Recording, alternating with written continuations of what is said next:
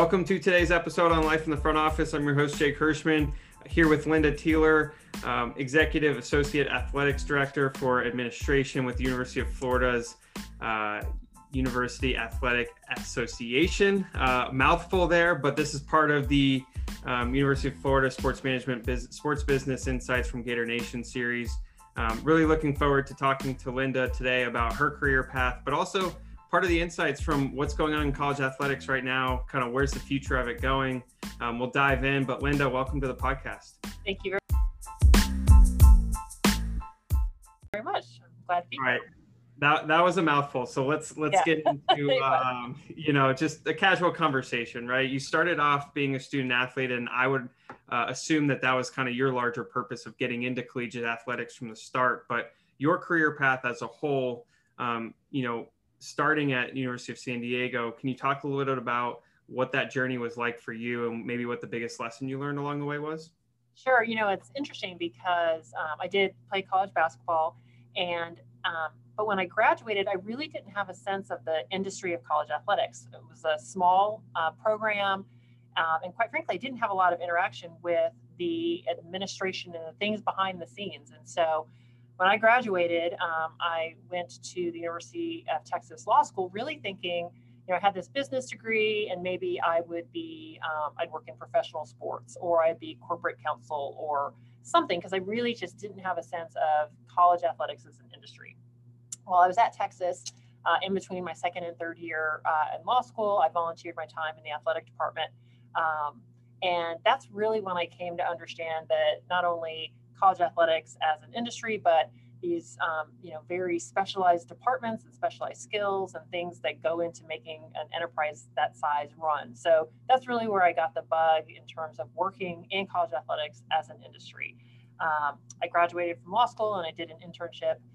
The only true way to get into the business. I did an internship at UCLA in compliance, and then I was hired as a full-time director of compliance at Santa Clara University shortly after 3 or 4 months in that internship. And I was there for about 5 years, and I worked with really great people at Santa Clara, great institution, really good learning experience. My boss there, he really was one of the first examples for me that, every opportunity is a good opportunity if you work with great people. And Carol Williams, great man. He really just provided additional opportunities for me as I got my footing and was ready. By the time I left, I was overseeing 5 sports. I was the senior women administrator. I had some internal departments and really just kept providing additional opportunities as I was ready. From there, I took a job as associate commissioner for the Southland Conference. And we were officed in the Plano, Texas area. Ironically, my boss at that time, Greg Sankey, who's now the commissioner of the SEC. So Greg and I go a long way back. And, the lesson I learned at Santa Clara about working with great people who are interested and invested in you really carried on with my experience at the Southland. Greg, wonderful to work with, a fantastic boss, provided a lot of opportunities for me. And that was really clarifying for me in terms of my career path, because what I understood shortly after joining the Southland is that I missed working closely with coaches and student athletes. And conference office work is fantastic, and it's certainly one aspect of the business. But I'd show up at championships, and they would, a team would win, and I'd hand them the trophy, but I was not invested in any part of their overall sort of journey. These kids didn't know who I was. The coaches and I had a relationship, but not where we had really struggled through anything hard. So it was clarifying. I missed being on college campus. When the opportunity at Florida came available, jumped at that clearly with both feet. Great opportunity, and was hired by Jeremy Foley now almost 18 years ago, and I have been here ever since. You make it sound so easy. I mean, it was like I can give you more stories of struggle there. Yeah, well, there's struggle, but it's been a great journey. Yeah, I mean, one point that I'll go back to, and this might be kind of a one of those like at the fork in the road type of moments for you, but you went to law school and then you take an internship in sports. Like that probably wasn't what everyone in your law class was doing, and your parents might have also said like, "Hey, what are you doing?" what is happening? So ironically, so you law school graduation and, this clerkship and this, high powered law firm. And I literally took a job for $400 a month in Los Angeles, California. But I had the support of, at that point I was married. My husband was on board, and, it was, if this is something that you really want to do, there's really very few entry points, and it often comes through an internship. So if there isn't a way to circumvent that. So if this is really what you want to do, let's give this a try. And I was just really fortunate that that internship, very quickly turned into a full-time position, which isn't the case. I mean, college athletics, there's not a lot of growth. There's not a lot of, there's no new institutions popping up. There's not a lot of jobs created annually. So it takes a bit of patience and persistence to break in. But I was fortunate. I had a lot of support, and I was able to secure a full-time job, not long after. But yes, my accolades at the time of graduation were much different than my classmates who were going on again to be clerks for a court or high-powered attorneys. How did you handle, because if you looked at someone coming from law school now with not only undergrad, but then a law school degree, and then they go and apply for an internship, like most people go, well, that person's overqualified. Like, we're not going to take them, right? But how did you approach your interview and your journey to try and get in the door? Because someone would look at you and go, you really want to do this? Ironically, particularly if you're going to work in compliance, that is a pretty standard kind of path. I also interviewed at the NCAA at similar timing to do an internship there as well. So law school grads, an entry point really into the business is through compliance work. And so while it may seem like, you're maybe over-credentialed to get a start in compliance, it's become fairly standard. Not required, but standard for sure.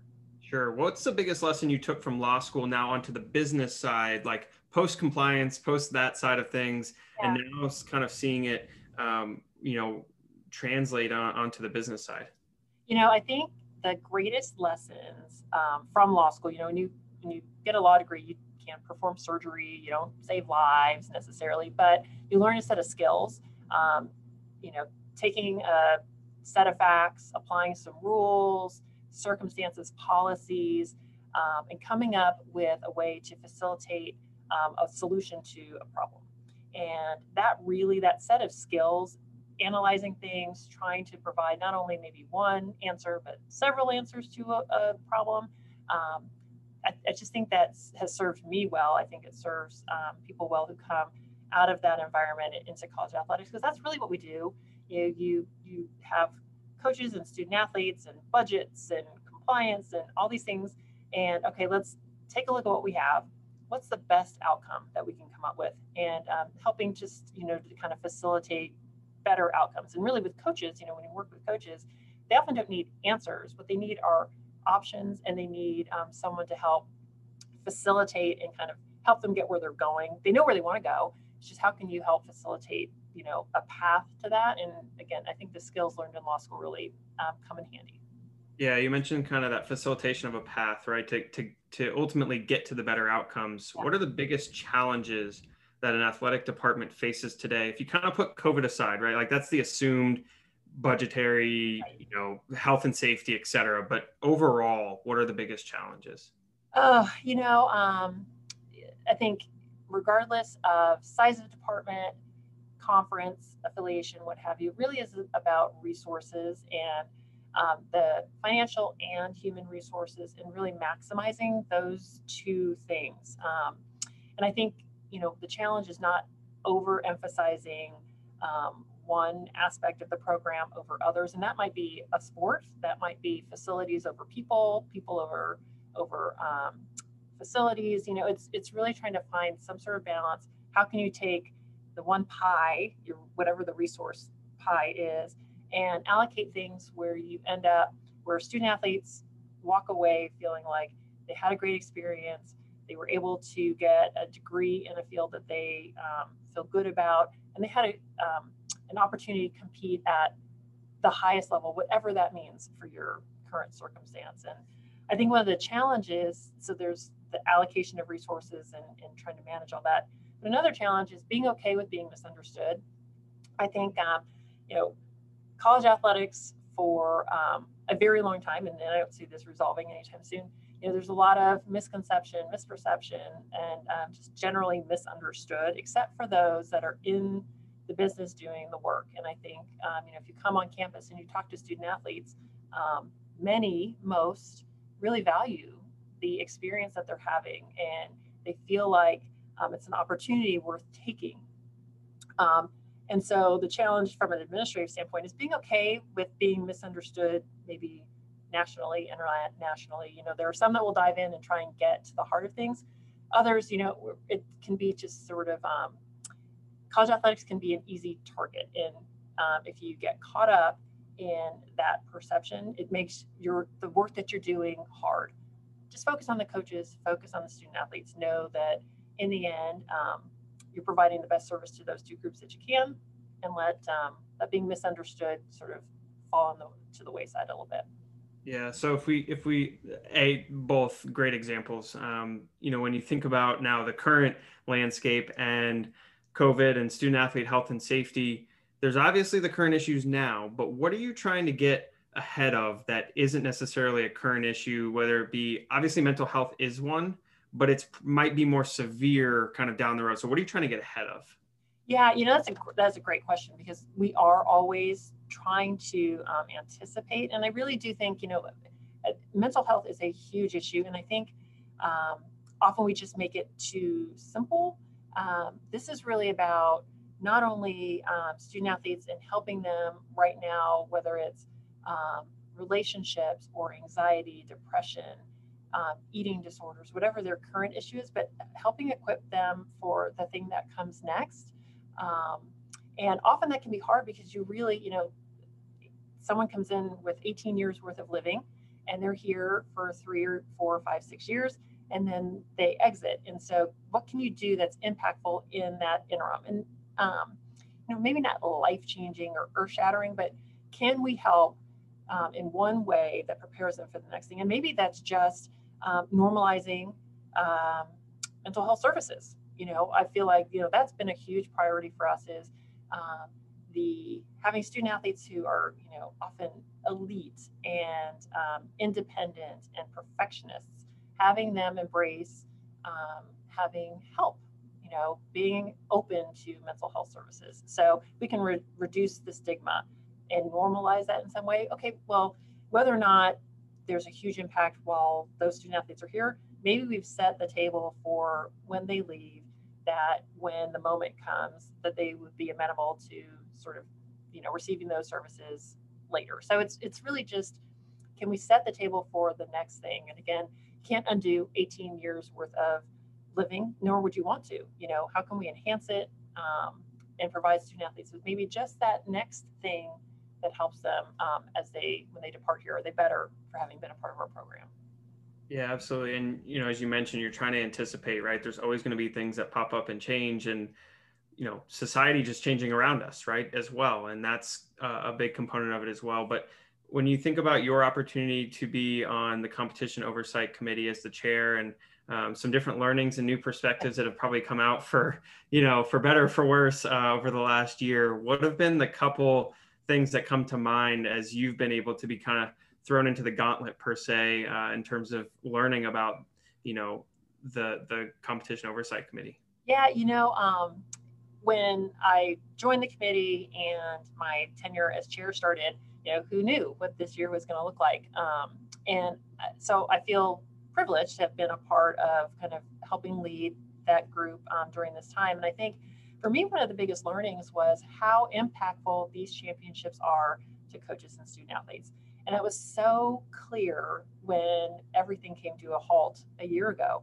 I mean, student athletes and coaches were devastated. And I think sometimes, you know, when you just get in the business of what comes next, what comes next, you know, we're putting on this event, we have this game, here's this championship, and you can lose the insight on how meaningful the thing is that you were doing, right? And so it just became so clear that these are highlight moments. These are the pinnacle sometimes of a student athlete's athletic career. And so let's just keep them at the forefront. And so in this time during COVID, The conversation with the competition oversight committee there, which is an awesome group. I certainly don't take credit that it's group effort here, but what can we do to make sure student athletes have maximum opportunities for access, that teams, how flexible can we be to make sure that we don't have another situation where people who have trained and practiced and competed up to the moment of the championship, and then they're deprived of that opportunity. What can we do to keep that championship opportunity available to as many coaches, student athletes, teams as possible? So again, for me, the biggest learning was these are really impactful events, and they are going to produce lifetime highlights, and we ought to just bend over backwards to make sure that we have them to the fullest extent that we can in this COVID environment. It becomes kind of a cyclical nature, right? You go from one season to the next. You're like, okay, fall to winter to spring. Then you've got your summer programs. Like, it's kind of just this wheel that goes around. And you mentioned, you've been at Florida now for 18 years, and it's like, you may even mix up which year was which, right? At this point. I'm terrible at that. I really am. I don't. I remember events, but if you want me to tag a year to it, I got no shot. Well, nowadays, I mean, we were talking about, we don't even know which day is which. So the fact that, to try and remember which season was which is even harder. And, when you think about creating a culture, right, that has, as you mentioned, there are only so many programs, there are only so many positions, but you do have people that move around, and they come and go, and there's new people that come in. So how do you create a culture where you have people like yourself who have tons of institutional knowledge, and you have someone coming in new? It may be very, very cyclical for you, but it's that other person's first season, right? So how do you balance that? Yeah, and that other person's first season might provide the biggest opportunity for learning for someone like me that's been here for a long time. So it is the constant challenge of, we're operating really well, but there is always room to get better. And coaches, that's like their fundamental, we can take a lot of things from coaches, that do this as a living, but they know the minute they become complacent, the minute that they don't adapt, the minute that they don't change their strategy, or whatever it is that they're doing, that's a recipe for failure. That is a lesson for kind of everyone in this business. So yes, I've been here for 18 years, but if I'm doing things the same way I did them 18 years ago, that is a recipe for failure. So there is a churn, but is trying to look at things with sort of fresh eyes, new perspective, and getting in touch with those that are new to the opportunity, new to the business, can be the best way to really do that. Why do you do things that way? Or, fresh ideas. It's just, once you think you've got this figured out, you're really going to end up in a bad place. So constantly questioning, just trying to get a little bit better, a little different, a little bit more efficient, a little bit more friendly, a little bit more accessible, whatever it is, all the time. You mentioned people kind of at the beginning of our episode and how important those were for you, kind of starting your career, right? Kind of similar to what you just mentioned in terms of making sure that, one can learn from another and their experiences. When you think about those that are across the industry, right? Obviously, Greg being at the SEC, I'm sure you can learn plenty from him.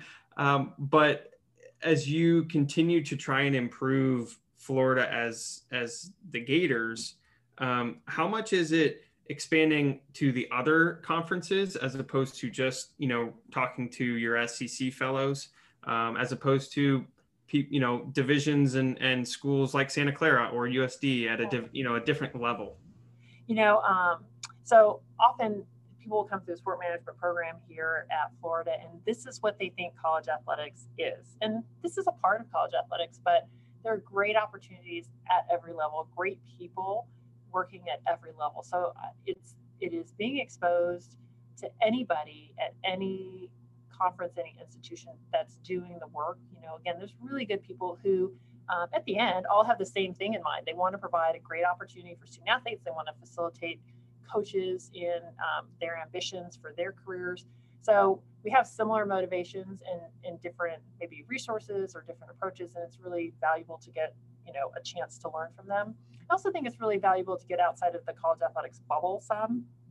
I try as best I can to be involved in some community partnerships and in different committees, because it is easy to when you're in this world, a game cancellation, and that becomes so critical, and we're all, all this hand wringing. Well, you know what? Down the road, I'm working with a group that deals with abused and neglected children who care less about a game cancellation, right? So a little perspective, a little way to manage through crisis, and highlighting the things that are really important. So it's getting not only within the college athletics space, hearing ideas and getting to know people across the spectrum, but getting outside the college athletic bubble a little bit and understanding this is really, what we do as administrators. You're operating in a business setting. It's not always so different than other business settings. Yeah, I was going to ask, like, for those that are in the pro sports world that have never worked in college athletics, like, what's the one thing that they should know about college athletics as a business that they wouldn't know from the outside?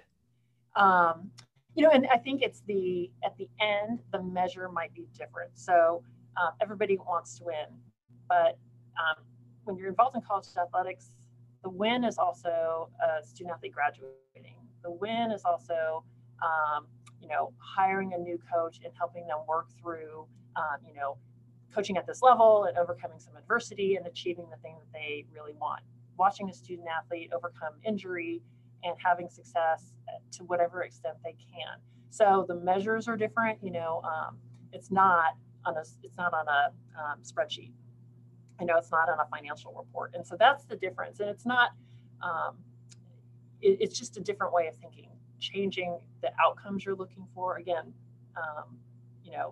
a student athlete who you met on the recruiting visit and watched them sort of struggle, whether it was athletically, academically, in the minute that they have their senior night and they graduate, that's a huge win. In where you may not be able to measure that in dollars or records.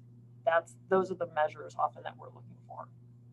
Yeah, and you mentioned a little bit earlier, but even kind of what do you prepare them next for, right? What are they going to go on and do? And now that you've been even just a part of the Gator family for 18 years, you've been able to see 18 years worth of, graduating student athletes that have gone on to do probably incredible things, right? No matter what part of the industry they're in, whether that be banking, whether that be law, right? Wherever it is, it's a tight-knit community, right? Everyone's kind of connected across the country, because they bleed that blue and orange, right? And so very, very neat in that sense. Last one before we wrap up and go to rapid fire. Community, you mentioned, is a huge component of any college athletic department, college athletic town, because unlike UCLA, where you were in Los Angeles, many of them are in your smaller towns. What does community mean to you? Like when someone asks, "Hey, what's the community of Gainesville like?" Yeah. What comes to mind? Wow, that's a great question. So I think it's about sort of home and welcoming and change and growth. And so Gainesville, over my 18 years, is a very different city than it was when I first got here. We have a Whole Foods, for goodness sakes, so if that's not a measure of progress, I don't know what is. So it's really, it's the people and the vibe and sort of the institutions. The university plays a huge role in the Gainesville community. And so, and athletics does as well. And if, we should provide as much support to the community as the community provides to the athletic department or to the institution. So how can we invest in each other and make this a good and better place to live? And again, so that may be, I have some personal interests as it relates to women and children. So investing in those areas in the community that can help make things better, because those people come and they invest in us, they invest in our student athletes. So it's just being a part of something, and like a coach's career, like you want to see, so continual improvement over time. Can we make this a better community to live in, safer, more equitable, warmer, what are the things that we can do to make it better here? And I think it's up to all of us to really participate in that. No, all great outcomes and striving for excellence there. We'll start with Gainesville for the rapid fire. Your favorite spot in town to eat? So you're talking to someone like we have a lot of events. I don't eat out a lot. I'm going to go. There's a sushi place downtown that I enjoy, Dragonfly. All right, perfect. You played basketball in college. I don't know what position you played, but if you were to play a different position, what would it have been? So believe it or not, I played center, which is like no centers. I would get tossed around. I got tossed around then. I definitely get tossed around now. I would change sports. My daughter is a volleyball player, and I would play volleyball because I think, what, all your friends are on the same side of the net. No one's elbows. It's lots of feedback and lots of support. So I would play volleyball. All right, so I'll change the question then. So if you were to play volleyball, what position would you play in volleyball? I would play on the right side. So I would hit, but be maybe a little bit more in the supporting role than someone that's getting all the balls coming their way. Got it. All right. So needless to say, you're getting a few points up on the scoreboard. You're making a few blocks, rotating in and out. Team player. That would be my goal for sure. Okay. All right. Most interesting fact about Austin, Texas, now that it's becoming the new tech hub. When you were there, what's something that's home to Austin that you loved? That's so interesting because it was before when I was there, it wasn't really that so watching that town totally transform has been amazing. I'm going to go with Tex-Mex food. So because growing up in California, like we have a very specific type of Mexican food in California, and we're very protective of it. We all have our favorite spots. And so Austin was my entree into Tex-Mex, and I'm still Californian at heart, so still prefer California Mexican food, but that's my nod to Austin. I was first exposed and gained a little love for Tex-Mex. Wonderful. Food seems to be a similar rapid fire question here. So we'll wrap up with this last one. You've got the Toreros. You've got good job with that, though. By the way, I've been to the campus once or twice, so which one of the most beautiful campuses there is, hands down. And then the Broncos. Am I correct? Yes, very nice. Okay, so which one has the best mascot? Oh, Toreros, hands down. Bullfighter. Go into the arena, take on this big challenge. Toreros. We have struggled in my time there, struggled with trying to make that person, in the costume look like something you were afraid of. But yes, a Torero, I'd put it at the top of the mascot list. So fair to say that if you had to get into a mascot costume, as many do when they're an intern, you would have gotten into the Torero suit, or would you be a Gator?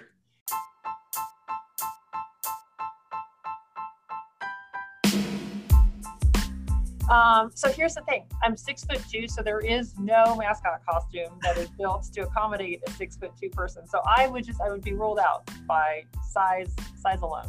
Hey, fair enough. Well, Linda, really appreciate your insights, your advice, and perspectives on the college athletics industry, your experiences and journey along the way. Thanks for being a part of this Sports Business Insights series from Gator Nation. Well, thank you for having me. It was a pleasure.